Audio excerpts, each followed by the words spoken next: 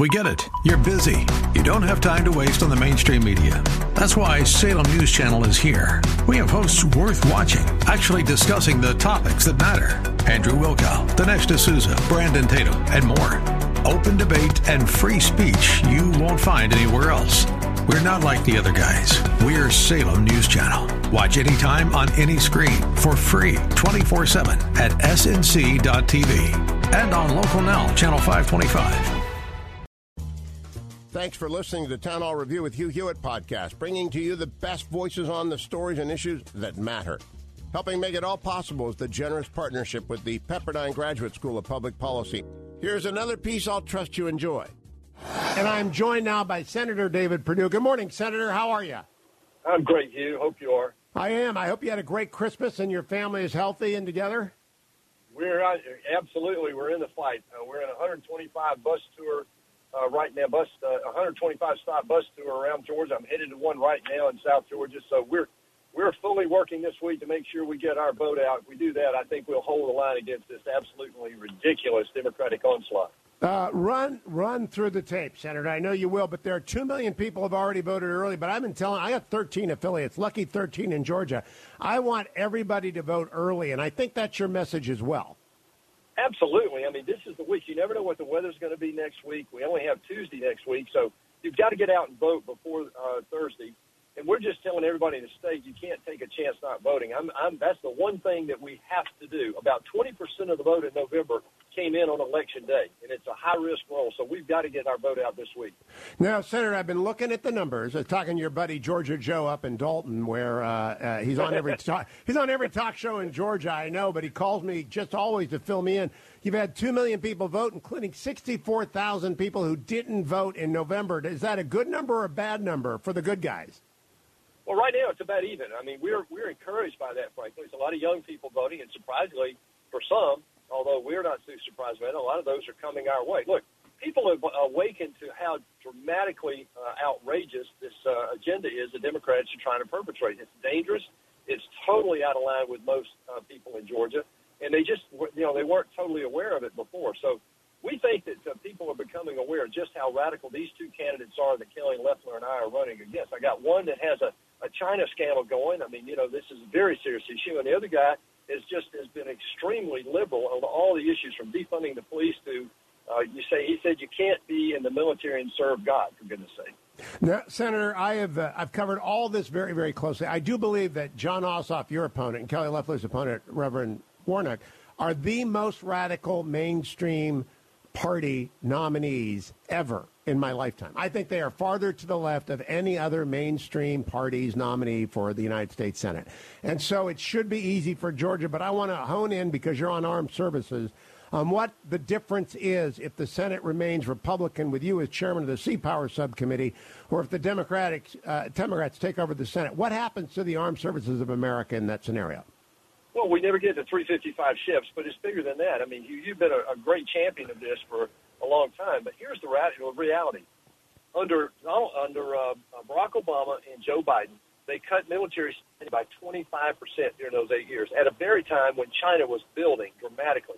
If we do that again, and that's what Biden is headed for, he said it publicly, if they cut our military again, which they will do, they have to fund some of these other spending agendas that they have. If they do that, China will surpass us within the next 5 to 8 years in terms of being the military juggernaut of the world.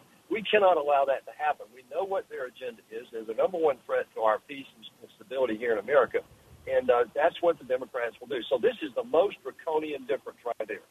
I think it is. I think people ought to understand it's between a fully funded military and a dramatically reduced military. And in Georgia, that matters, Senator. I was not even aware. I do try and cover the Navy extensively.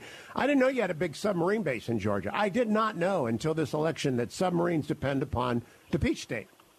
Well, they really do. There are two of these ballistic missile nuclear submarine bases, one in Washington, one in Georgia. We're very proud of our military establishments in Georgia. My opponent wants to cut two bases in Georgia, which would mean about 26,000 jobs. But more importantly, if we cut the military overall, we will not be able to stand up to our national defense strategy, and that is standing up to China.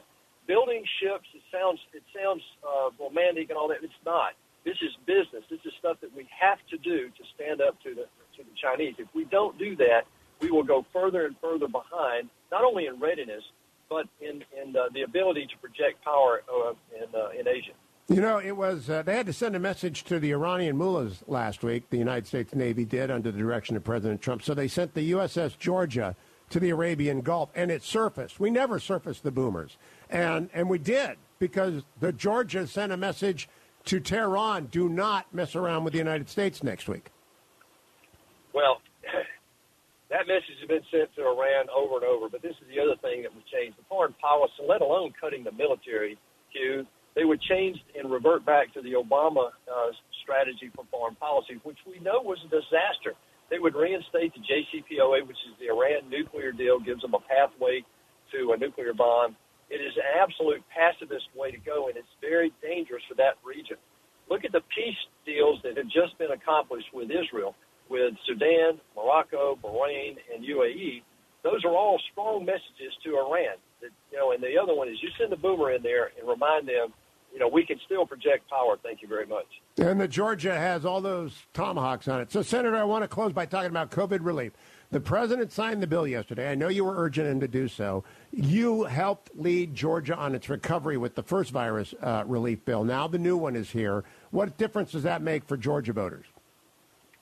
Well, I think it's an impactful, effort. But the main thing right now, Hugh, is it's impactful for the people of Georgia. They need it. I mean, we saved 1.5 million jobs in the first round of CARES. We brought $47 billion to the state. This furthers that, and it reprograms about $500 billion from the original CARES Act and redirects it to people who need it. Vaccines, schools, PPP, people who are really hurting in the state. So that's the real reason the president and I wanted to do this so dramatically. We would have done it months ago, except the Democrats have been obstructive. Now, Senator, I want to close by talking about Jon Ossoff, who you're running against. He's 33 years old. When I was 33, I had put 5 years into the Reagan administration, and nobody even asked my opinion. I had jobs to do, and I carried briefcases, and I learned from Ed Meese and Bill Smith and Ronald Reagan and Fred Filling, but nobody cared what I thought because I hadn't done anything. Honest to goodness, a 33-year-old empty suit with ties to the Chinese Communist Party, money funding him.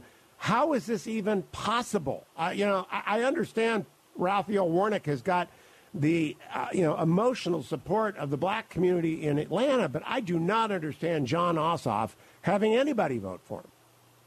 Well, it shows the Democratic agenda. I mean, what they've done is they picked two actors. Neither one of these are qualified to be in the United States Senate. They don't have any life work. They don't have real experience. Look, Jon Ossoff in his career has only really done one thing. He calls himself a documentary journalist. His biggest client in the last 9 years in a business that his daddy bought for him was Al Jazeera, the spokespeople for terrorists and ISIS. And then in the last 2 years, this just shows bad judgment, and it's a real dangerous thing on the back of the Swalwell scandal and also the Hunter Biden scandal. It shows what China is doing. They're finding these young, impressionable liberals, and they're developing strong relationships with them. This is the scandal that I think is out there that Ossoff has not come clean on. For 2 years, he worked for them, and he hid it. He got caught, and then he lied about it. So these are very dangerous things that are being exposed right now.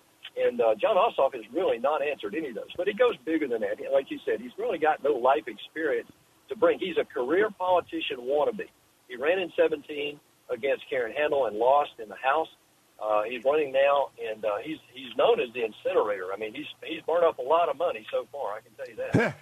Well, let's close by reminding people, where do they find out where they can vote early, Senator Perdue? Because everybody who's listening, if you haven't voted, you're not doing your job. You've got to get out there and work as hard as Senator Perdue and Senator Loeffler are working. How do they find out where to go, Senator? The easiest place to go is to go to PurdueSenate.com. We've got full description in there about if you tell us where you live, we can tell you exactly where to vote, and it's automatic. So please get out and vote this week. It's not only a right, it's a responsibility, and honest to goodness, we're holding the line for the future of our country here in Georgia.